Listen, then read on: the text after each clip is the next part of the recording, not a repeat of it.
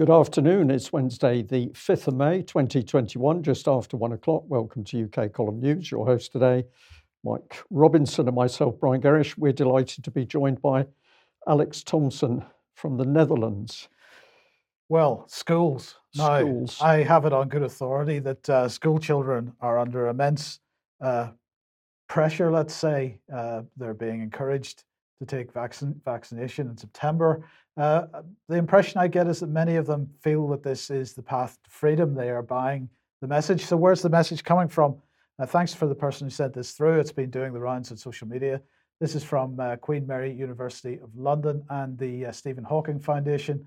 And they're asking, are vaccines safe? It's a set of slides, PowerPoint presentation for schools and for teachers, and also includes teachers' notes. Stephen Hawking's foundation was tweeting this out actually quite a few weeks ago now, but it didn't seem to get too many retweets, so I don't think too many people were aware that it was going on. No, I just picked up immediately in the text there. It says our free school resources enable children to ask the big question, are vaccines safe? Then to make an informed decision. The claim. Yes, that's the claim. So let's just have a look and see whether this results in informed decisions. So here's the question. At the beginning of the package, if you were offered a COVID vaccine today, would you take it? Hands right up for yes, hands down for no, and hands in the middle for I'm not sure. And they come back to this at the end, as we will see. So they ask the question, how worried are you about the COVID vaccine and why? And they list some of the common concerns. I'm worried it was rushed. I've heard scary stories about vaccines and I don't know what to believe. I don't know what's in it. I'm worried about the side effects. I'm worried about the long-term effects. Will it make us ill in the future? Well, they go on to say some people think there's no need for a vaccine. I'm not likely to get COVID. It's no worse than flu. I've already had it, so I'm already immune. I'm young and healthy, and so won't get sick, and so on. They ask what would happen when you get vaccinated, and they say the doctors want to convince your body that it's been infected, so that it knows what the real virus looks like. You might experience the area where the needle went in looking red, swollen, or a bit sore for 2 to 3 days, feeling a bit unwell, or developing high temperature for 1 to 2 days. This is normal and helps your body remember. They don't say anything about the plethora of scientific literature which shows cross-reactivity for T cells from other coronaviruses. And they go on to say here, similar to when you try any new food or take any new medication, an allergic reaction can happen, but for vaccines, this is extremely rare. And then they go on to ask, are vaccines safe? And what's the evidence? Overwhelming medical evidence shows that negative side effects are rare and minor. Improved safety means that researchers are sometimes searching for vanishingly small risks. Vaccines must undergo stringent safety tests before distribution, and nothing in medicine is 100% safe. The absolute safety of vaccines cannot be proved, but the relative absence of serious side effects in so many studies show how safe vaccines are. Well, that's a very general statement. It doesn't refer to these particular vaccines. They say that vaccines must undergo stringent safety tests. Again, another general statement. No mention of black triangles here, Brian, and no mention of yellow cards here either. And they go on to say this: how big is the risk? And they're talking about blood clots here, and they're saying there's a very rare side effect which affects young women the most. COVID is still far more dangerous. You're more likely to suffer from a blood clot from COVID than from the vaccine. Is that true for people of a certain age? I don't know. They certainly don't seem to be wanting to include any age-related data in this particular slide. What is the incidence of blood clot from COVID in the very young? And we're talking about secondary school age children here. I would say it tends towards zero risk for blood clots from COVID at that age. Whereas if we look at even the mainstream press who are reporting what the MHRA has said, young people are much more likely to suffer rare vaccine blood clots. So what is the risk-reward situation here? The government has already said that young people shouldn't be getting the AstraZeneca vaccine because the risk-reward numbers don't work out.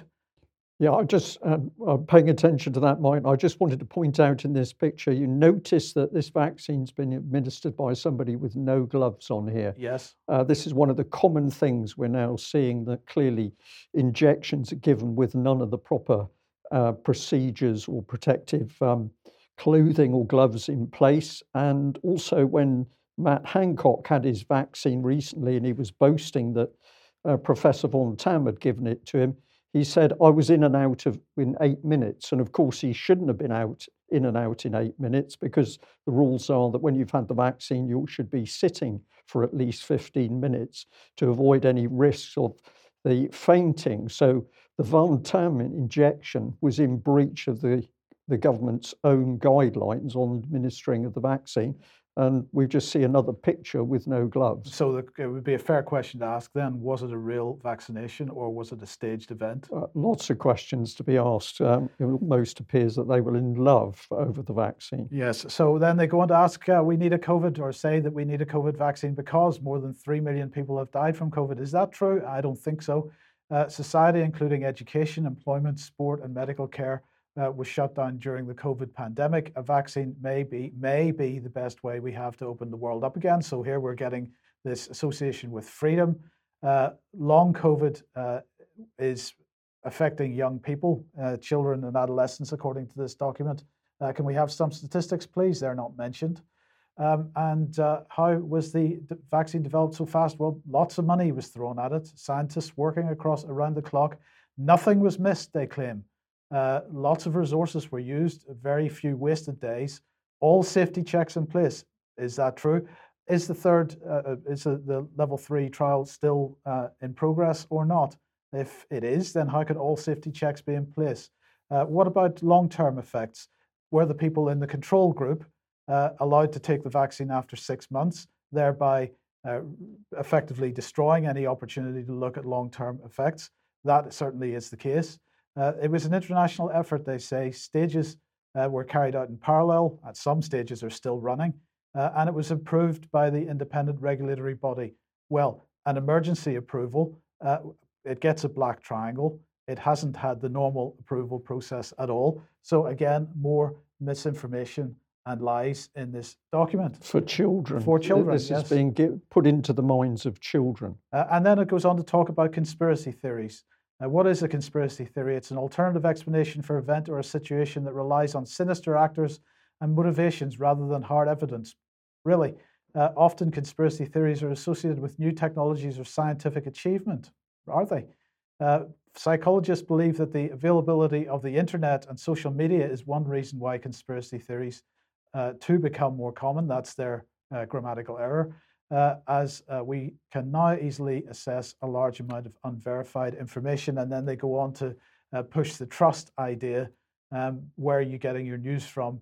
Really, you need to be looking at fact checkers and myth-busting sites, and you need to be looking at the BBC rather than Facebook, Instagram, and TikTok. And then they go on to talk about the effects of COVID. It can give you a life-threatening pneumonia. It's worse than flu. It's not just old people or ill people. If you get sick, you may need a hospital bed and oxygen, but others may need them too. If the NHS gets overwhelmed, there may not be enough to go around. Well, has the NHS been overwhelmed since the beginning of this? Absolutely not. They built the Nightingale hospitals. They haven't used them. The NHS in this last so-called wave was only running at 75% capacity because of social distancing and COVID-related rules, and it still wasn't overwhelmed. Long COVID could leave you with lifelong health problems, they fearmonger. And new data shows long COVID can affect children and adolescents. So that's in 2 separate slides that information is there. So this is pure fear propaganda. This is psychology being used to make these children fearful, which of course will damage their mental health. So this is a crime being committed on our own children by the organisation that's produced this leaflet. So they then ask, now that you've received all their propaganda, they now ask, now would you take the COVID vaccine? Hands up for yes, hands down for no, hands in the middle for I'm not sure. So who did produce this then? It was Morpeth School. It was researched and produced by Edmund Stubbs, who's a science teacher at Morpeth School, London. And that was in collaboration with Dr. Emily Grossman. And it was reviewed by Professor Daniel Pennington, who's the Centre Lead for Immunobiology at Queen Mary University, London, in collaboration with the Ideas Foundation, the Stephen Hawking Foundation, and the Vaccine Confidence project. Alex, let's welcome you to the program and ask you for your thoughts on this. Well, I think that we're going to be covering a lot more in days and weeks to come, Mike, about targeting of secondary and even primary school children for vaccine hesitancy, or the new phrase that we're often hearing is vaccine apathy. Couldn't be bothered one way or the other. People have already sent material from one of the East London boroughs, which is being offered from upper key stage 2 onwards, persuading them that there is no reason at all not to take a vaccine, and there's no differentiation. All vaccines are the same. Yes, indeed. Now let's. Sorry. I'm sorry. I thought we'd lost Alex. No, we haven't. No. Okay, so let's move on to this question of whether, how at risk are school children, because it's looking like 0 is the answer, or as close to 0 as makes very little difference, because the latest round of the school infection survey has been published. It's saying there's a significant reduction in the percentage of secondary school pupils and staff testing positive for COVID-19 infections since schools reopened compared to last November. And this is based on 3 main rounds of statistics that they gathered. This is from the Office for National Statistics. So let's have a look at them. So the round 1 was done, the assessment was done in November 2020, round 2 in December 2020, round 4 in March 2021. And you can see there that in terms of secondary school pupils, the current rate is somewhere in the region of 0.35% of secondary school pupils are testing positive, bearing in mind that the lateral flow tests that they're using are completely unreliable. That would seem like, that's a pretty significant statistic. But even at the height of this, or at least the claimed height of this in November 2020, it was less than 1.5% of pupils were testing positive, and actually not too different for staff. So, Alex. There is something I forgot to mention a moment ago that's relevant, well, not relevant, but a culturally apt reference, Mike. When I was doing my Cambridge finals in 1998, the pop song of the year was "If You Tolerate This, Then Your Children Will Be Next" by the Manic Street Preachers. And in some way, it became the anthem of a generation. But if you go and look at the official upload, I think 12 million downloads or streams of that on YouTube, most of the most recent comments on that piece are saying how prophetic this was from a generation ago. It's exactly what the NHS board level whistleblower told us in the piece that we released yesterday. Indeed. So, the question is it required for school children? I think the evidence is showing that it is not. That's true, Mike. So if they're going for the minds of the children, they're still on the case with the minds of adults, if you believe that reading the Daily Mirror is going to help your adult brain. Let's have a look at what the Mirror's been up to. Thank you very much to the viewer who pointed this one out. So here's the Mirror headline: "The 9 common COVID and vaccines myths flooding the internet debunked by doctor." Well, the headline itself is false, because if you read the article, there's no debunking at all. There's simply statements. But we'll just have a little look at some of it. This is 4.4, so I encourage you to read the article yourself so that you can get the full flavour of it. Could there be any serious long-term effects, and should people be worried about this? Well, I'm going to drop right to the end of that little paragraph. It says, so far, millions of people have been given a COVID-19 vaccine, and reports of serious side effects such as allergic reactions or clotting problems have been extremely rare. Does the Mirror, of course, put any data in on this to support their arguments? No. So the whole article is not any form of analysis of what's happening. It's simply short, sharp propaganda statements with a little bit more text, because they believe that they're dealing with an adult audience in this case. But here is the big lie again. There's really no reports of side effects at all, and none of them are serious. So just carry on.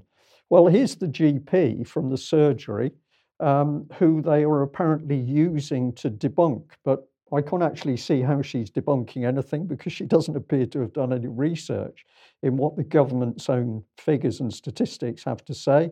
But if you want to read into her background, she qualified at St Thomas's Hospital, London in 1979. She's been also at the Queen's Medical Centre, Nottingham. She's got 2 young children. That makes her very personable. And then she retrained as a GP, and she's undertaken a graduate certificate in training in medical education. Maybe that's the connection with the Mirror. I don't know. I did notice that after her name, it's brackets F, which I thought is outrageous. And if people don't understand what that means, she's declaring herself as female. Brings a lot of worries to my mind. Alex? Yes, for the sharp ear, the reason why I was a little discombobulated and out of breath is that I had to do a sprint down the stairs to receive a parcel delivery because I'm at home alone. And I've just checked the real-time update from the delivery company, one of the big 3 that people will know. And it says that the customer, brackets man, had the item delivered to him. Now, whether that's to prevent marital arguments over the delivery of high-value objects, I don't know, but it seems that it's spreading to the world of deliveries. Okay, thank you for that. Well, we've got a bit of humour coming into the programme. We need it because what we're talking about today is so serious and so dark. So this GP, paraded by the Mirror, does not really say anything of any substance. Now, I took the trouble to actually go and have a look at her GP surgery. Let's just pop this one up on screen. So you can go to the website and have a look yourself. And then I thought, well, I shall try and call Dr. Lovelock in order to find out a bit more about how she teamed up with the Mirror. And I thought the call to her surgery was particularly pertinent.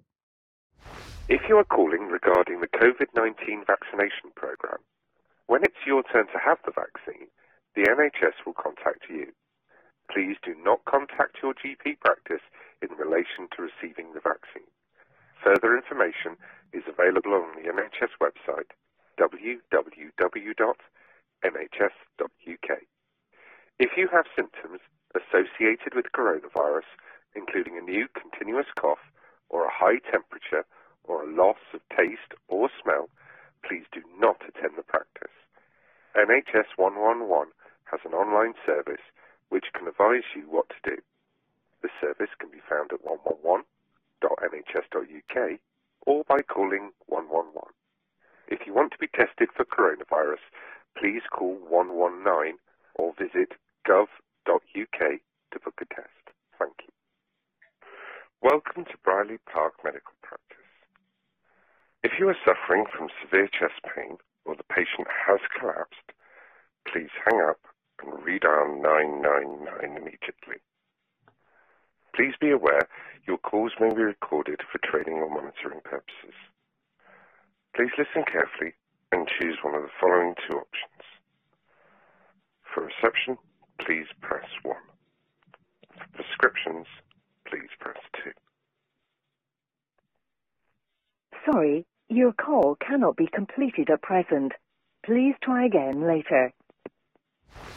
So there we are. I think we need to give the Daily Mirror a prize for this article, because not only is the article so appalling, and of course it doesn't give the general public any proper information at all, but they've promoted a doctor's surgery that if you go to that surgery to ask for information about COVID, and the expert doctor is supposedly there, that voice message, of course, says, don't talk to us because we don't know anything, speak to the NHS. So the public sent in a circle there.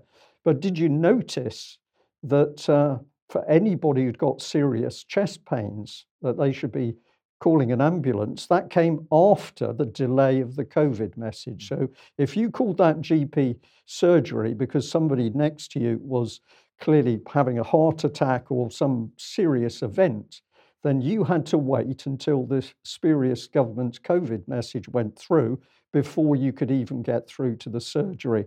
So I just think this was one of the most appalling articles that I've seen. I'm going to follow up with this doctor because I'd love to talk to her.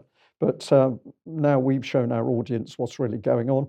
And of course, for Mike's propaganda for the children and for the Daily Mail propaganda for the adults, this is what they do not want to tell you about. So this is the latest MHRA data run from the 26th of April. So Pfizer here, total drug reactions, 149,082. And we've got 347 deaths. And if we go to AstraZeneca, were into 573,650 adverse reactions. That includes deafness, blindness, paralysis, strokes, heart attacks, neurological events, and 685 deaths. So we're now well over 1,000 deaths, but of course the papers don't want to talk about it. We're going to encourage our viewers and listeners to go to see the official MHRA stats, because we're only putting up there the Pfizer and the AstraZeneca on screen. For the Moderna and other products, you need to go and look at that data for yourself. So the scam of the mainstream media in UK is they simply do not want to talk about hundreds of thousands of adverse effects, including very serious effects, death, and long-term illness. Alex, let's head to COVID passports, and I think this is Ireland. This is Ireland, both sides of the border, and the author you can see at the bottom there is Ciarán Mac Callum, a very talented young man who is a barrister, a musician, a linguist, and various other things. I think he's accredited at the Dublin Bar, but he's from Northern Ireland, and he's writing here in EU Observer, one of the top 4 or 5 titles based in Brussels that covers EU affairs, and they make a good fist of being fairly independent. He's worried that there are legal concerns over the Irish border with regards to, as we covered recently, the European Parliament's vote. It turned out to be an acceptance vote, as we suggested it would be, of this idea of a COVID passport, or a COVID vaccine green certificate, as they're calling it in the EU. Now, Ciarán Mac Callum has got a section in the article here about the lack of legal certainty, pointing out that, of course, both parts of Ireland, both jurisdictions are not in Schengen, but they're in the UK and Ireland common travel area. But for the rest of the EU, most of the rest of it, it's in the Schengen zone. And the universal framework, the language adopted by MEPs and previously by the Council of Ministers of the EU about this passport, makes a mockery of freedom of travel, because it can only be centrally administered bureaucratic requirements for travel to be in coherence with whatever health safety measures or whatever it's cooked up to be will require. Also from Ireland has been sent to us a constituents communication to one of the members of the European Parliament for the Irish Republic, Luke Flanagan, almost ubiquitously known as Ming Flanagan. And to many people regarded as a dissident or an independent, and we've seen footage in the past of him being carted off by Brussels police for demanding entry to a shareholders meeting where MEPs were banned, and some people thought, oh, good on him. Here is his reply to the constituent, however, Mr. Ming Flanagan's reply. He says that after careful consideration, he has decided to vote in favour of the vaccine passport known as the Digital Green Certificate in EU and Israel parlance. And he says that because we've had nearly 250,000 cases of COVID-19 in Ireland, he couldn't have it on his conscience. Things can't go back to normal straight away, he says. And if you hit that slide again, we will see a zoom in on the latter half of his article, or his reply to his constituent. He says that the Digital Green Certificate is not a vaccine passport, and it does not mean mandatory vaccinations. And then he outlines the options to get it, one of which is a recovery certificate and one of which is a test certificate. So we'll see later in the programme that other EU states are, especially the ones with a common law heritage, are trying to pass off the same idea. In fact, it's the very next slide here. Here we are. The Cyprus Mail has a worthy piece on the national level Cypriot resistance to COVID pass. This was a debate around the Nicosia Parliament, and we can see here something more of the granularity of what's going on. The attorney that's being quoted here is actually the chairman of the Bar Association for the jurisdiction of Cyprus, obviously the Greek-speaking southern Cyprus de facto, and he's repeatedly asked the health minister that a lawyer be included on the team advising on control measures on epidemiology. The health minister in Cyprus has never bothered to respond, but his gopher, the Petros Karagiannis of the scientific advisory team, so this is the equivalent of the likes of Whitty and so on behind British ministers, saying absolute nonsense, stuff and nonsense. We do not want any lawyers advising on the constitutionality, even though the chairman of the Bar Association for Cyprus has said that vaccine passports are unconstitutional. No, he says, Mr. Karagiannis continues, we don't need lawyers on the advisory team. I cannot listen to this legalese right now. The community is in danger, undefined. These are the tools at our disposal, and if we don't wish to use them, then we deserve what we get. There we are. What a scientific answer. The health minister didn't bother to respond. So these are rote replies, Alex, that we're seeing this worldwide, people simply replying to legitimate questions with sound bites that they've been given, presumably through their own government system. Worldwide propaganda on the increase like we've never seen before. And just to go back to Ireland for 1 second, thanks to the UK column member who sent this through to us.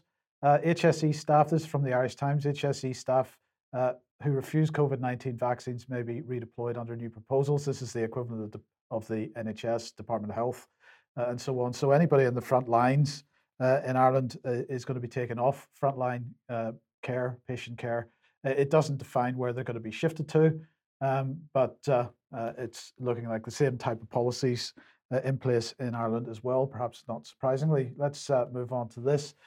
Fast-tracking variant vaccines. So we've got some really spectacularly good news here, and I hope everybody appreciates that was a little bit of sarcasm. Irony. Okay, irony. Okay. New cutting-edge testing centre is being fast-tracked, and it's going to allow us to fast-track COVID-19 variant vaccines. It's fantastic stuff. Vaccines tailored to tackle COVID-19 vaccines are to be accelerated through a new state-of-the-art lab.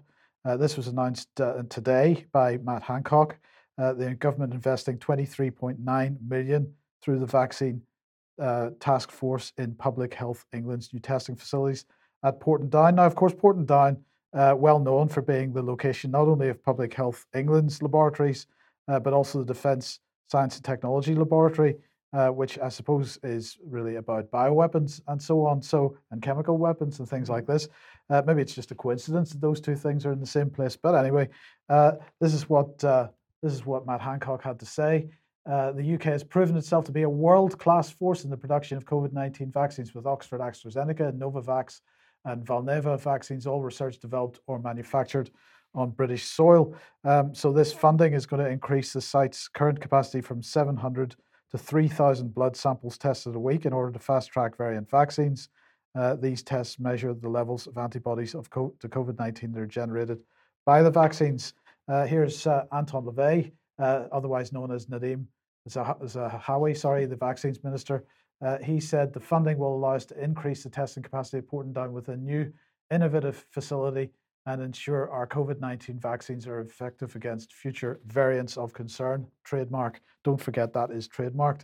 Now, another piece of good news, and perhaps a little bit surprising, because here is an announcement from the MHRA that they are appointing Dr. Alison Cave as their new chief safety officer. Now, this is a new role. This isn't that she's moving into a role that's previously existed and has been otherwise occupied by somebody else. This is a brand spanking new, shiny role at the MHRA. They didn't previously have a chief safety officer. I wonder why they feel the need to have one now, Brian. But anyway, Alison Cave is a pharmacologist with a PhD in biochemistry. Her long career includes significant academic and regulatory experience. So where has she been before? She's currently working for Innovate UK. Before that, she was working for the European Medicines Agency, the EU's equivalent of the MHRA. Before that, she was working for the Wellcome Trust. And before that, she was working for the MHRA. And before that, she was at King's College London. But while she was at the European Medicines Agency, she was very keen on the idea of using big data to support regulatory decision making. But of course, it's interesting that the MHRA's yellow card scheme isn't providing the same level of data interrogation that other agencies, including the EU and the United States, are. So the other agencies provide a half-decent front end to their adverse reaction data, which allows you to query it in many different ways. The MHRA's pitiful little PDF documents are sad in comparison. Yeah, she's been brought in. Let's give some good news, Mike. In my opinion, she's been brought in because the MHRA knows that it's going to come under huge scrutiny from the public as their own data comes to the surface. That's what's happening. So this lady has been brought in as a SOP.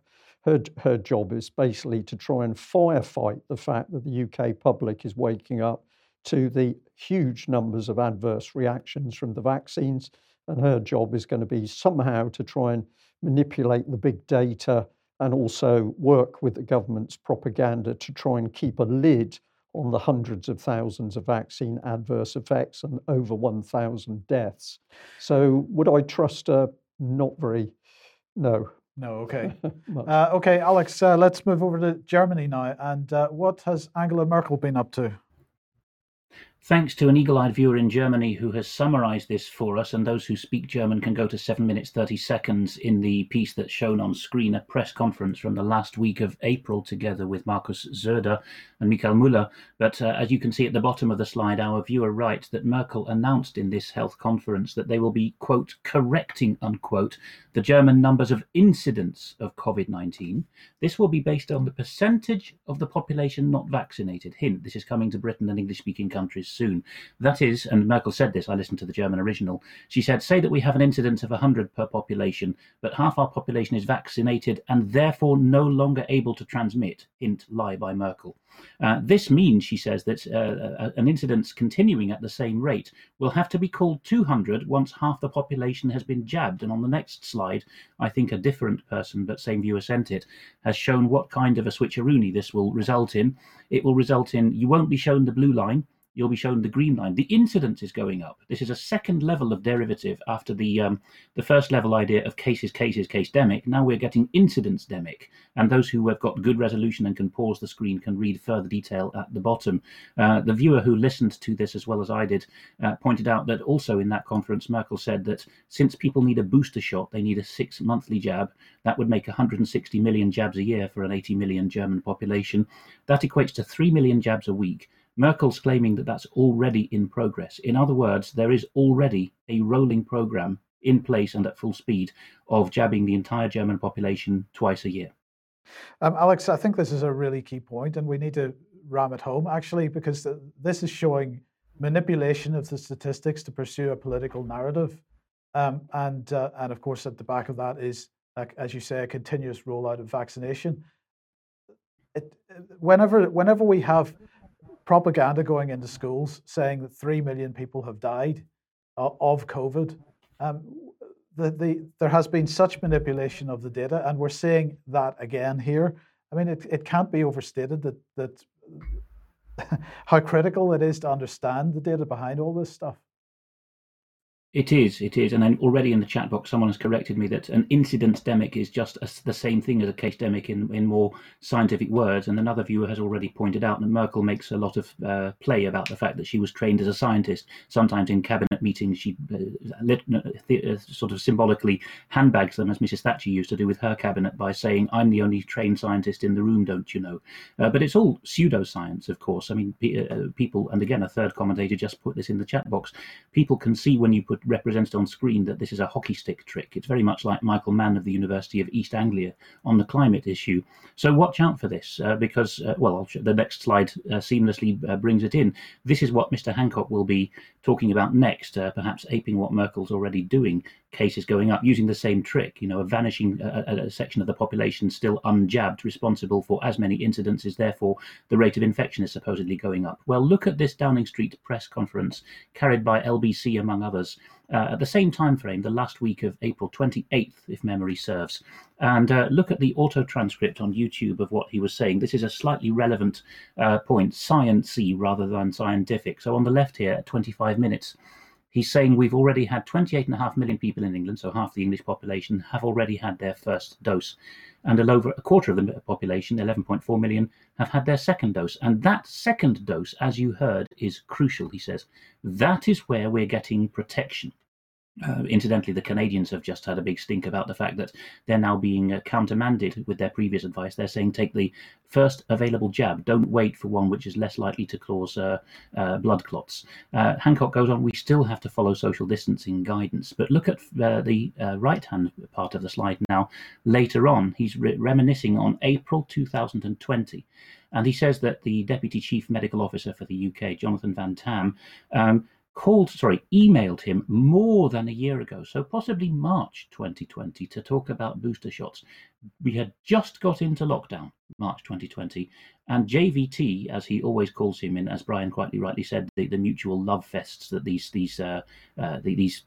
press calls are. JVT was already in March 2020 saying, "Do you know what? I think we need to reserve a lot of booster shots." How prescient? Yes. How did they know? Quite. Well, they know because it was a pre-planned scam. But I'll just add that Matt Hancock was also talking on the subject of transforming the UK into a life sciences superpower. This was at the annual British Pharmaceuticological Advisory annual conference. And he described a holy trinity that was being put in place, which was the government, industry and academia. Have you come across this bit, Alex? I have, because a very faithful viewer pointed out to me last night that the 29th of April speech that Mike featured the other day, written as a life science superpower, available on gov.uk, and the link will be no doubt under the news, should be read in concert with the previous day, 28th of April press call that we just featured. Between the two of them, and all this sort of very un-British style of the three participants saying "love you, man, you really hitting it out of the ballpark" and all kinds of nonsense. Between these two, you're seeing a position being triangulated that Britain has to go ahead with this, and was so foresighted that Britain saw in the first month of the non-Chinese world panic in March 2020, Britain already had, or certain players in Britain already had, the route map, and it was to be brought out at the right time. And part of it, as you're talking about now, is just this idea that actually that's the second shot that gives protection, so we need to double the rate of jabs. Yes. Okay. Well, what about masks then, Alex? People are aware that until now, by some reckonings, the only mention in the scientific literature of the effectiveness of masks in stopping viral transmission for respiratory disease was a Danish study. Well, now the International Journal of Environmental Research and Public Health, as covered by MDPI, has a follow-up study, or not a follow-up, but a separate study on the same theme by a group of German medics. Is a mask that covers the mouth and nose free from undesirable side effects in everyday use? And is it free of potential hazards? And let's look at the right-hand side, the conclusion they draw.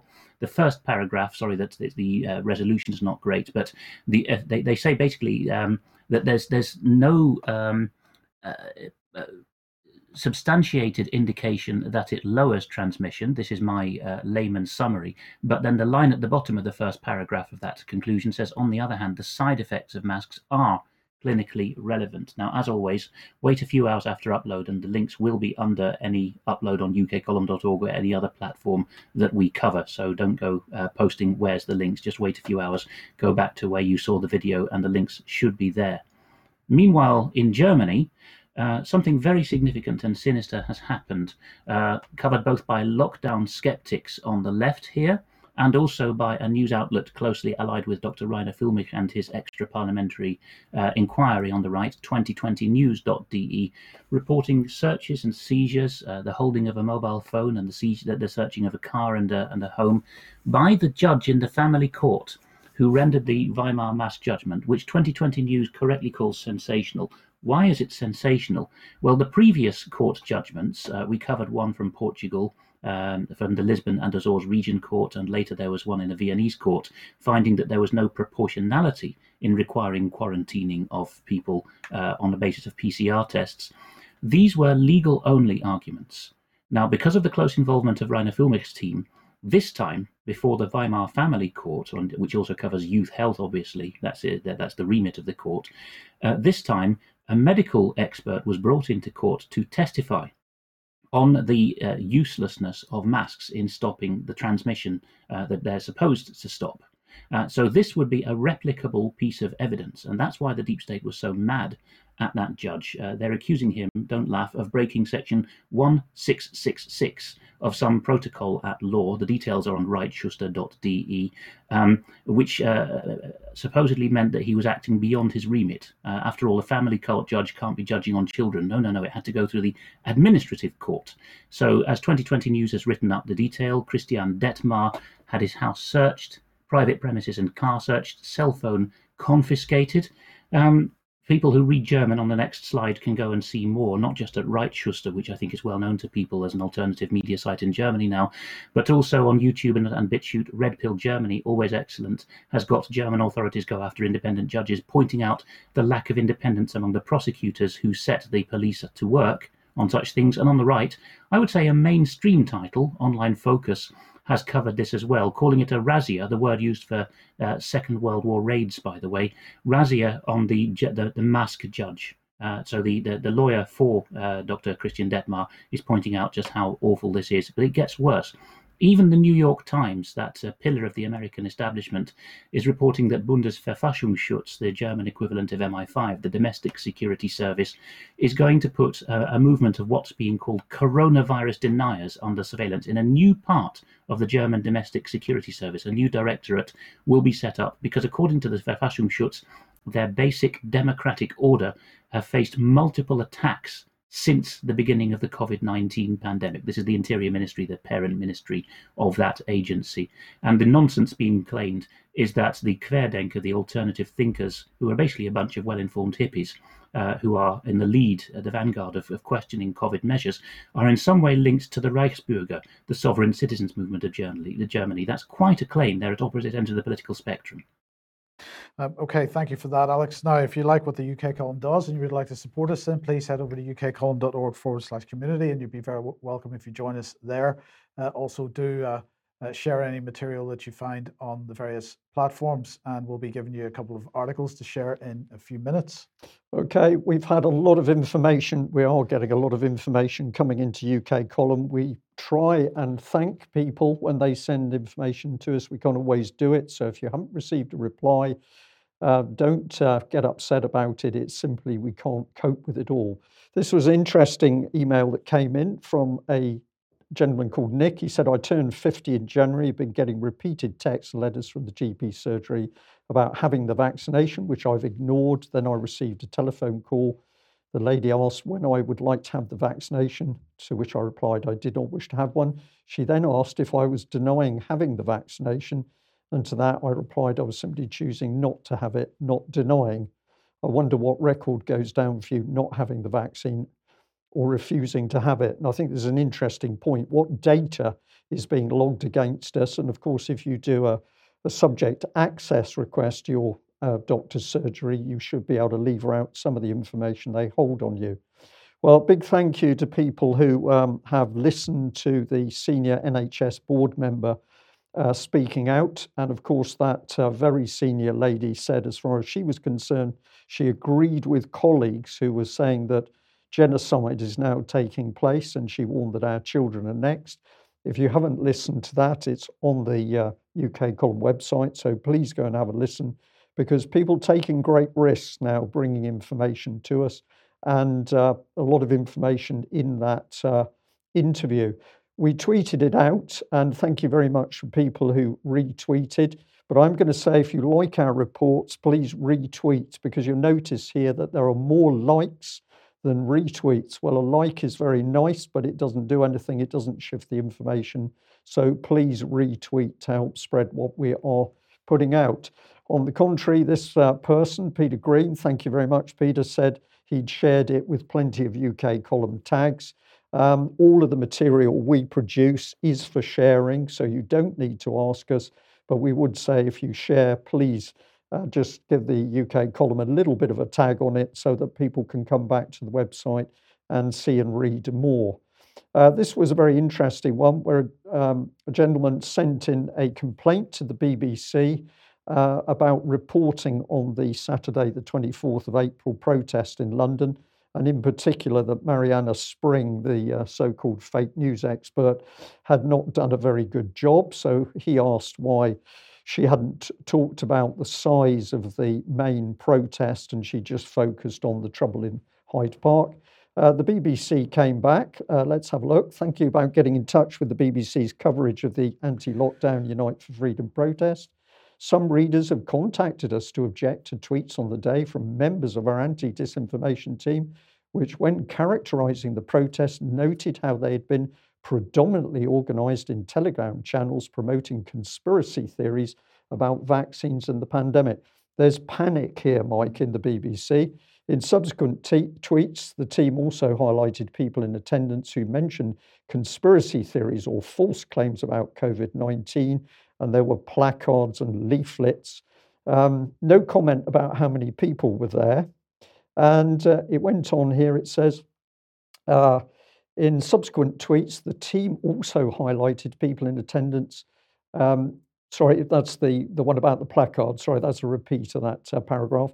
These are perfectly valid observations for our journalists to make concerning what they saw at the protests and supported by approximately a dozen interviews that they conducted on the day. So you've got a crowd of several 100,000 people. You do a dozen interviews, none of which were published on the day, and then you make false claims about what was really happening. So BBC, at their best here, because they've investigated themselves, found that they've been producing excellent news. They're not interested in any of the complaints. And they interviewed 12 people out of a crowd of several 100,000. So there's nothing to see. Now, I'd just like to say to our audience, it is not the BBC doing this, it's individuals.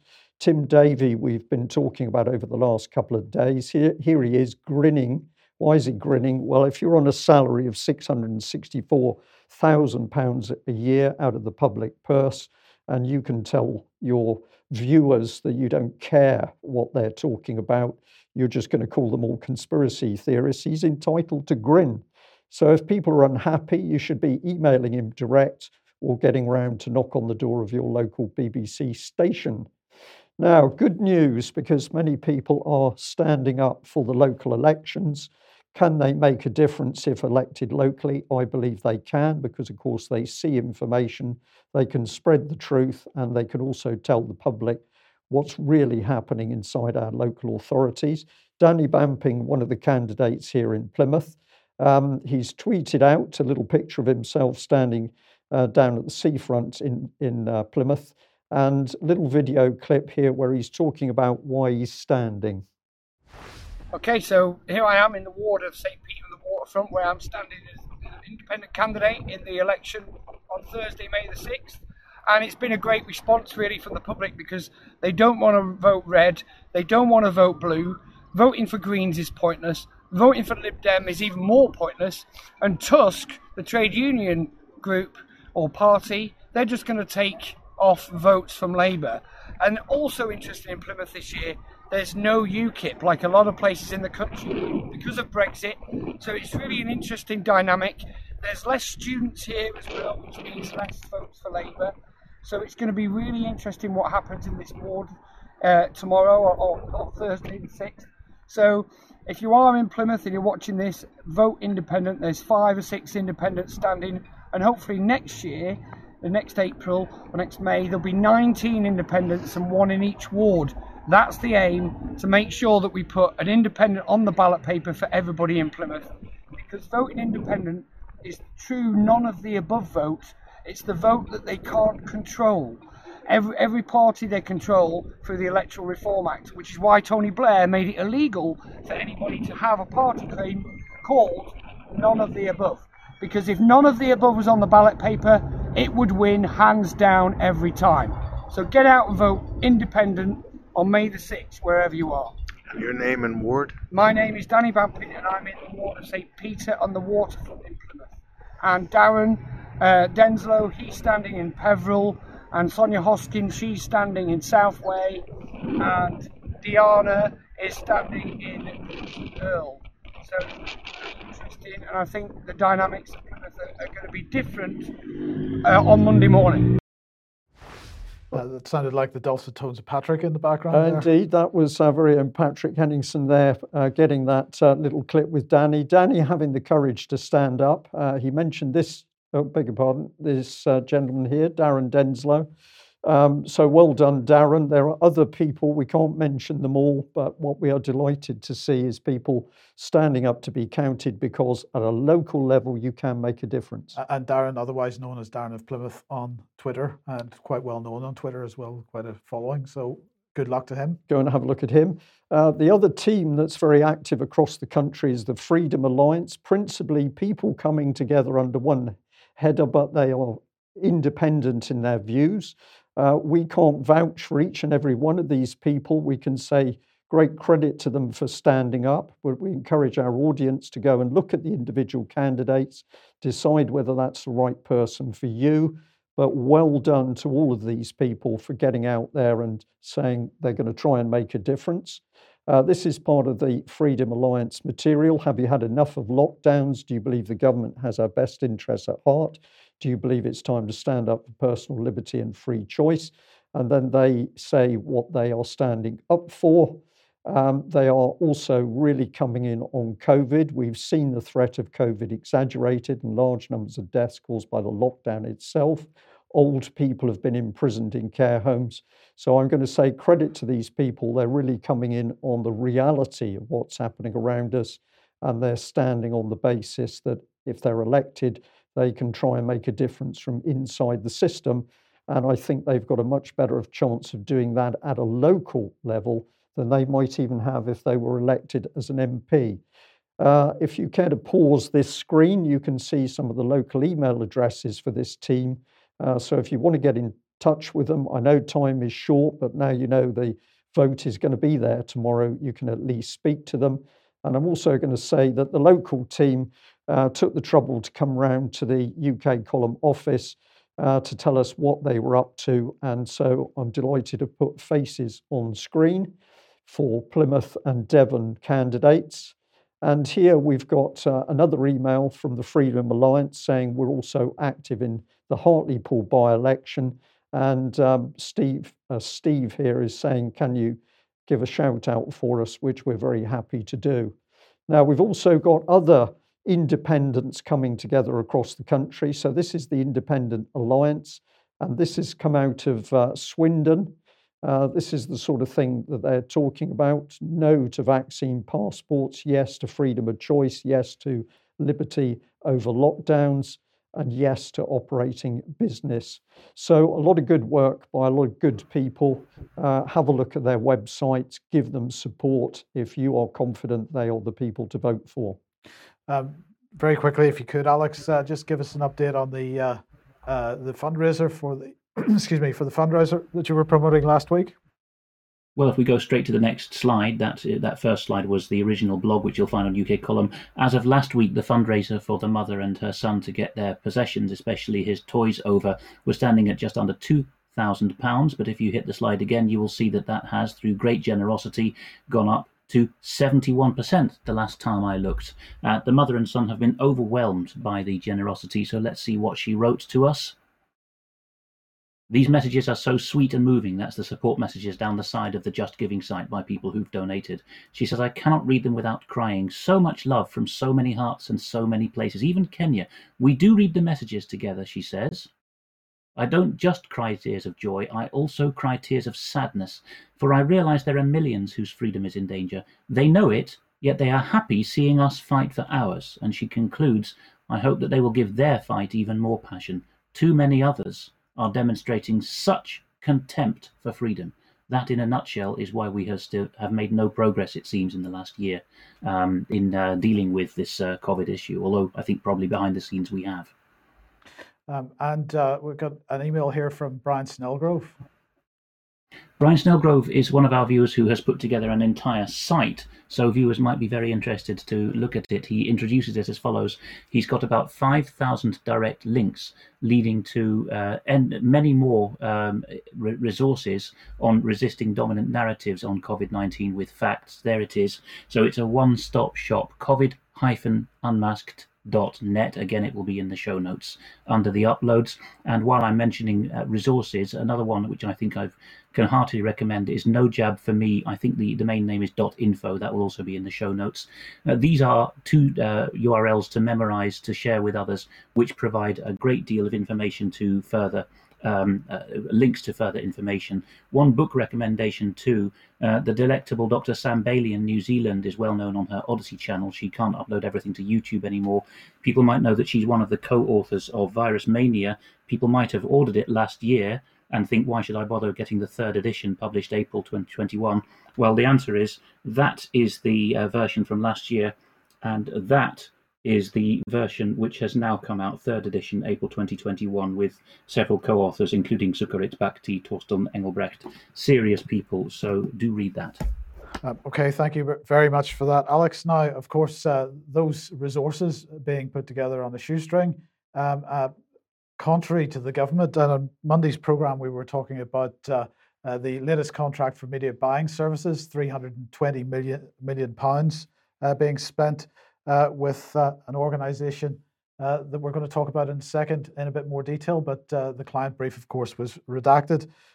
So this money coming from the Cabinet Office, 320 million, except it isn't 320 million, because actually, if you count up all the contracts of a similar nature on Contract Finder, it comes in at around 1.6 billion pounds being spent on controlling the COVID narrative. These amounts of money, Mike, from the government, public money being used to capture the whole of the available media capacity in this country. This is propaganda on a mind-blowing scale. Absolutely. So it's been given to a company called OMD, but we'll come on to that in a second. It's being managed, or at least part of it's being managed by Crown Commercial Service. This was the 2018 contract, which expires in 2022. I think this one was somewhere around 400 million or so. But this is about buying media channels, for example, advertising space, partnerships, events and sponsorship, regionally, nationally, internationally, across off and online channels. And if you remember on Monday, we showed that the latest contract to OMD Group, the whole raft of different companies ultimately ending up at Omnicom Group Inc., the US company. But many of these other contracts with this organization, which is part of OMD Group, Manning Gottlieb OMD. Now, what's interesting about this company is that it was dissolved in 2011 and struck off from the company's register. So it's not entirely clear exactly what its legal status is. They claim that they are a division of OMD Group Limited, but they are running this little program here called OmniGov. We are immensely proud to service the HM government media buying framework and recognise the importance of our role as the single cross Her Majesty's government agency partner and our input in helping deliver HMG ambitions through communications. It's really spectacular stuff. So Omnicom, as we know, is a global media marketing and corporate communications holding company. It's the second largest advertising agency in the world. It's eclipsed only by WPP. Well, I'm glad to say that Ian Davis has stepped up once again and written an absolutely fantastic article on this. It's extremely important that everybody understands the content of this article and the implications of it. The headline is Buying a Single Version of the Truth. And let's just take a couple of quotes from it. First of all, as the COVID-19 pandemic unfolded, Omnicom was able to help the UK government to, quote, navigate the road to new normal. They said they had deepened their, quote, rapid response capabilities, which enabled their client, the UK government, to make more informed decisions while providing a single version of the truth. In another part of the article, he's saying that OmniGov was behind the snappy slogans used to change our behaviour throughout the pandemic. Phrases like flatten the curve, stay home, protect the NHS, save lives, and rule of 6 all rely on psychological mechanism called the rule of 3, and that goes on to define what the rule of 3 is. And they say that the 119 million Omnicom contract to modify our behaviour was in discussion long before the World Health Organization made their pandemic declaration. I really can't say strongly enough that everybody needs to read that article, understand the implications of it, and get that shared as widely as possible. Alex, briefly, have you got any thoughts? Well, I read it just before we went on air, and I thought that even by Ian's high standards, this is another league of him joining the dots.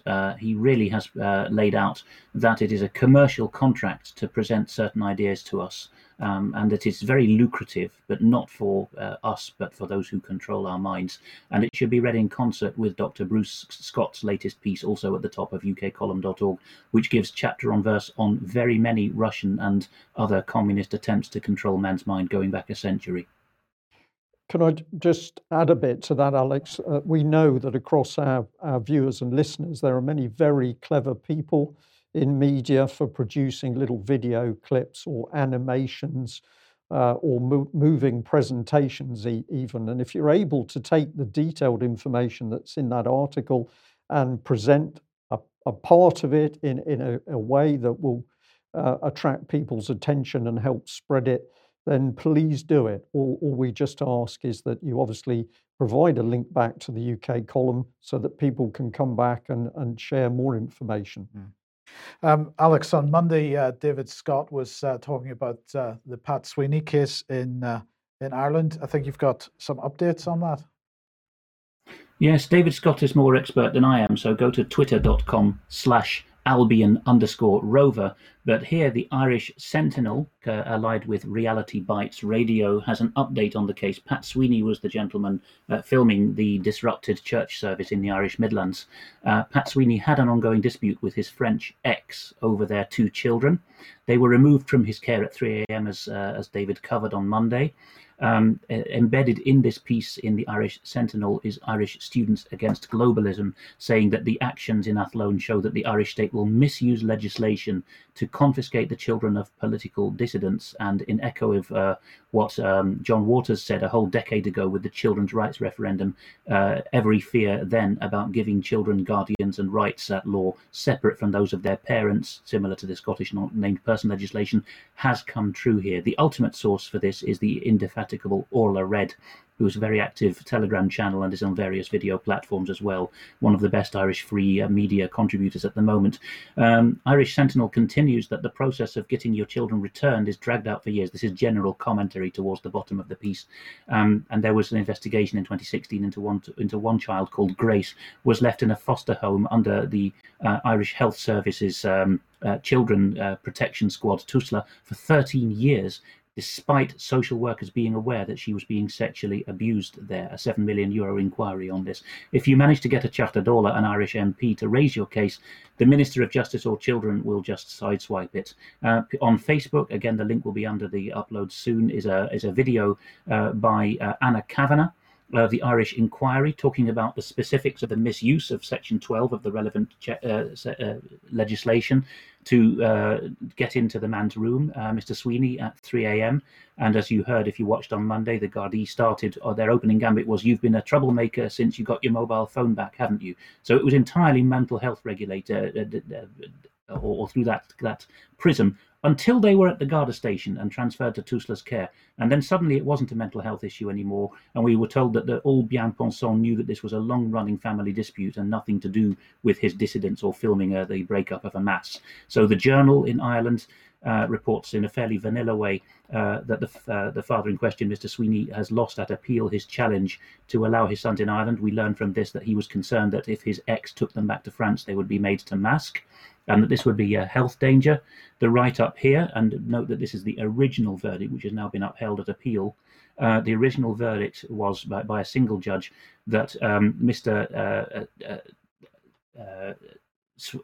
Sweeney had no real medical understanding, and in fact she's suggesting down the bottom there, Justice Gearty, that he had no common sense either, because even to think that masking children is endangerment or deception indicates that you have no common sense and shouldn't be taken seriously.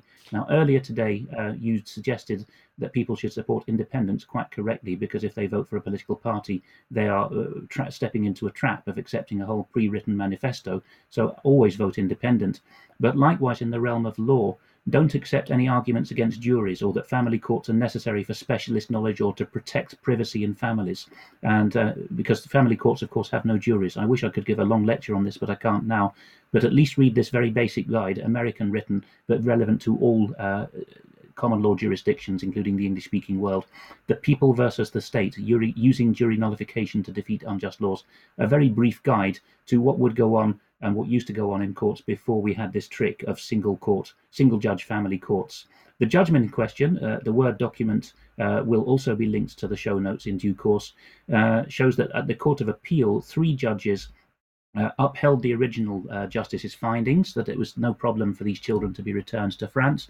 and says in section 103, which I won't read in full, that it's quite all right. The French require masks in schools more rigorously than the Irish do, but that's quite all right. It's not a lesser legal standard of protection. Off the children go. Now, David Scott has had a whale of a time pointing out to the great and the good, or at least the virtue signallers in Ireland on Twitter, what mistakes are in their thinking. So when he tweeted out the Irish Sentinel piece, Adamar O'Sullivan said everything in that article is incorrect. Diarmaid McIngersoll, with an EU flag in his profile, says that the Sentinel is a right-wing hate site whose only purpose is to spread lies and crackpot conspiracy theories, to which David replied, "Thanks for your recommendation. I'll now subscribe to the Sentinel," which I think is the right way to deal with this kind of stuff on Twitter. Kevin Burke, immensely proud if you look at his profile of his professional journalistic qualifications, asks whether the Sentiental normally comments on family court matters. So just like the BBC in the response a moment ago can't spell predominantly, so Kevin Burke, the professional journalist who's so proud of his ethics that we don't comment on family court, can't spell Sentinel. And he's suggesting that this is wrong, the Sentinel write-up, because the children were not with their Tusla, they were with their mother. This deliberately omits what happened in the middle of the night, right? And that below him is another so-called skeptic who says, no, we've got the right narrative since then. Mr. Scott's wrong and the Sentinel's wrong. So David Scott goes on to point out to another person that it's quite wrong to say Gardaí were obliged to steal these children in the middle of the night because of the concerns. He says you're misstating the law, and he goes into detail on that. If you tap the slide again, he says that Section 12, which was used to remove the children in the middle of the night, urges or requires the Garda Síochána to have an immediate and serious risk in mind to the health or welfare of a child, and it would not be sufficient to await the making of an application even for an emergency care order. So it's the batter down the door clause that was used basically to get these children. As soon as they went to the Garda station, things changed. So he's asking other people, there must be more to this than meets the eye because it was a 3 a.m. raid under mental health legislation. And how do the great and the good of Ireland reply to that? Well, Ada Meyer again says, there's no more to it. And David again turns back people's, shall we say, the social justice warriors' language against them and says, citation required. So a lot of questions to be asked. This has already been welcomed by some people. I posted it under a YouTube upload by the National Party politician who's championed this case on behalf of the father and the children. And I've said that it's time for the Irish and Friends of Ireland to make a big stink about the agency in question, Tusla, at every cultural event abroad where the Irish government is soaking up a bygone era's adulation for Irishry. This has been done in the past with German cases and Swedish cases of child stealing. And I will just read out the email addresses that have been put in the chat box for the ministers dealing with this issue. Unfortunately, they now are back in France, but it's info@justice.ie, heather.humphreys, EYS, @oir.ie, and Roderick.O'Gorman, no punctuation, just OGO, Roderick.O'Gorman, that's Roderick with a C, @Oireachtas.ie. I won't try to spell Oireachtas for you, the Irish will know how to spell it. What comes into my mind as you talk through that, Alex, is years ago, two particularly unpleasant cases with children in Ireland, one with a gentleman called Kevin who had boys taken away from him. In the progress of his court case, it was obvious that the children's courts, whether they were in Ireland or England, were operating on a completely different level to anybody else. They made the rules up as they went along. They made the law up as they went along. And Kevin certainly watched his two boys bundled into a Gardaí car. He knows that they were taken to an airport. He never saw them again. Unfortunately, he died sometime later, but that was one particular tragic case. The other one was a French lady called Corinne, who had children taken away from her, and we were able to see their collusion between the English and the French family courts, again making up the law as they went along. So when it comes to children, the taking of children, I'm going to say the trafficking of children, the moving of those children overseas, the family courts appear to be able to work to their entire satisfaction, no matter where they're based. Which brings us in nicely to the fact that, of course, both the Catholic Church and the Church of England have been heavily involved in the abuse of children, although, of course, the recent ICSA inquiry attempted to smooth those ruffled waters as far as the Church of England was concerned. So let's bring in Justin Welby, because thank you very much to a viewer who said, had we seen this article in Christianity, reimagining Britain, God's vision for a post-pandemic world. So the moment I saw this, I saw the reimagining, which of course is using subconscious, subliminal language, which is really pretty close to witchcraft. I think this is what David Scott would say. And here we've got the Archbishop of Canterbury speaking out. Well, what did he have to say? I've only just taken a couple of quotes so that you can get a flavour for it. You need to go to the site and have a look at the articles yourself. But he's saying this: in exile in a strange, unrecognisable land, the Israelites longed to return to the familiar home they knew and loved. They looked forward to the day they could go back to the land God had promised them. But the Israelites also knew that when they returned, things couldn't go back to normal. They wouldn't go on as they had been. The prophets had warned them of the greed, the lack of faithfulness, the sin that had led to their separation from God. Now, as we too look towards returning home, towards a future after COVID-19, we need to reimagine that future. We cannot build back relying on the old inequalities and unfair structures. We must build forward together. It's a choice. Choose something new or just let the old re-establish. Not to choose is still a choice. It's almost like the language being given to those school children in your section at the start of the news, Mike. Yeah, you came very close to saying build back better there. Indeed. Well, I think we'll be heading there. So at the end of his article, this is what you were given: support UNICEF's Vaccinaid campaign to help deliver 2 billion vaccines to vulnerable communities around the world, and get the vaccine yourself. Not feed these people, not give them the loaves and the fishes and clean water, but get those vaccines into them as fast as possible. I believe that this is a wicked and evil man speaking. Check in on somebody who might need a hand, perhaps an elderly relative or a neighbour. Well, we can't do that because they're all locked up in care homes. Give someone a call today, offer to do their shopping, pray with them. And he says, donate or volunteer at your local food bank. So don't do anything worthwhile. Just do a little bit of local stuff. Keep the blue rinse in your hair. Keep following the lockdown rules, which are designed to protect us. I know it's difficult, but it will save lives. Alex, I'm going to give you a bit of comment. This man is not a Christian. He is certainly not a Christian. He says, pray, pray, pray, and pray some more. And in the praying section, he lists me, Justin Welby, as the first man to pray for. If you don't believe me, read the article. So he says it's a moment of choice. God calls for a holy church and a prophetic voice so that there may the proclamation of the good news of Jesus and the returning of many to his saving love. Not to choose renewal is to choose the old ways. Well, I'm going to encourage people to have a look at what this man's really about, which is working with international bankers to raise trillions, and it was the UK column that exposed this. The Church of England working alongside hedge funds to raise 23.5 trillion, not to feed the hungry, but in order to promote the green agenda. So you can read it in that article. And I was caught by the Financial Times here saying that Justin Welby had been inviting financiers to join, quote, quasi-monastic community. So we're going to label him a hypocrite and a false prophet in the name of the Great Reset. Yes, Alex. Well, that's one man, the senior Archbishop of the Church of England, the Primate of all England. On the other hand, unheard.com, unherd.com, has Freddie Sayers interviewing 2 of 1,200 ecclesiastical signatories of a petition in late April against vaccine passports, saying that they are unchristian, showing a fundamentally better biblical knowledge than Welby, who's completely misread the book of Exodus. The Israelites were perfectly content to stay in Egypt and had to be cajoled out. So he's got completely the wrong end of the stick there. So read unheard.com. One of the signatories there is a man who left the established Church of Scotland over this, the Tron Church minister, Willie Phillip. And I think they've got a lot more Bible and common sense on their side. Thank you for that, Alex. Well, I think you know where Welby's going, Mike. Well, I mean, of course, this is the COP26 this year. Here's Alok Sharma, the president of the COP26.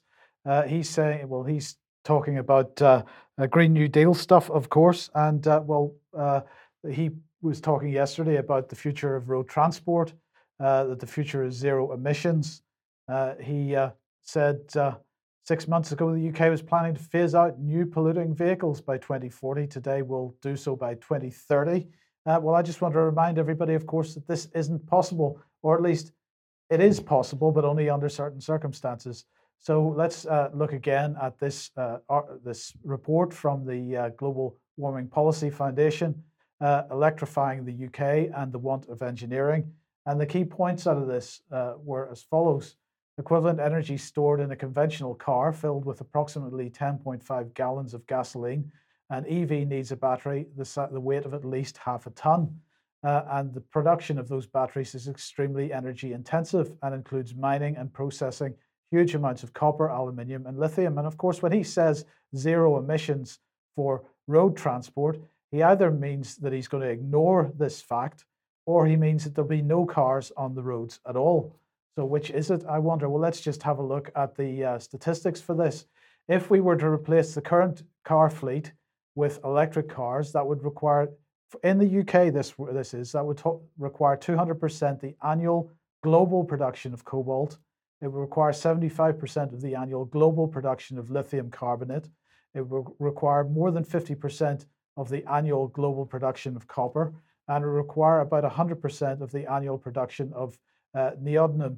And so that makes it pretty unlikely that we're going to replace our current car fleet with electric cars beginning in 2030. Unless there's no people to run those cars, Mike. No cars, no people. That's a good point. So 26, if we look at the EU level, then it would require 26 million electric vehicles to be produced annually. It would require 1,700% of annual production of cobalt. That's global production of cobalt. So that's only if you're replacing the EU's fleet, and forget about the United States and Asia and Africa. And 600% of annual production of lithium carbonate, 400% of annual global production of copper, and 800% of annual global production of neodymium. So really, this is not going to fly.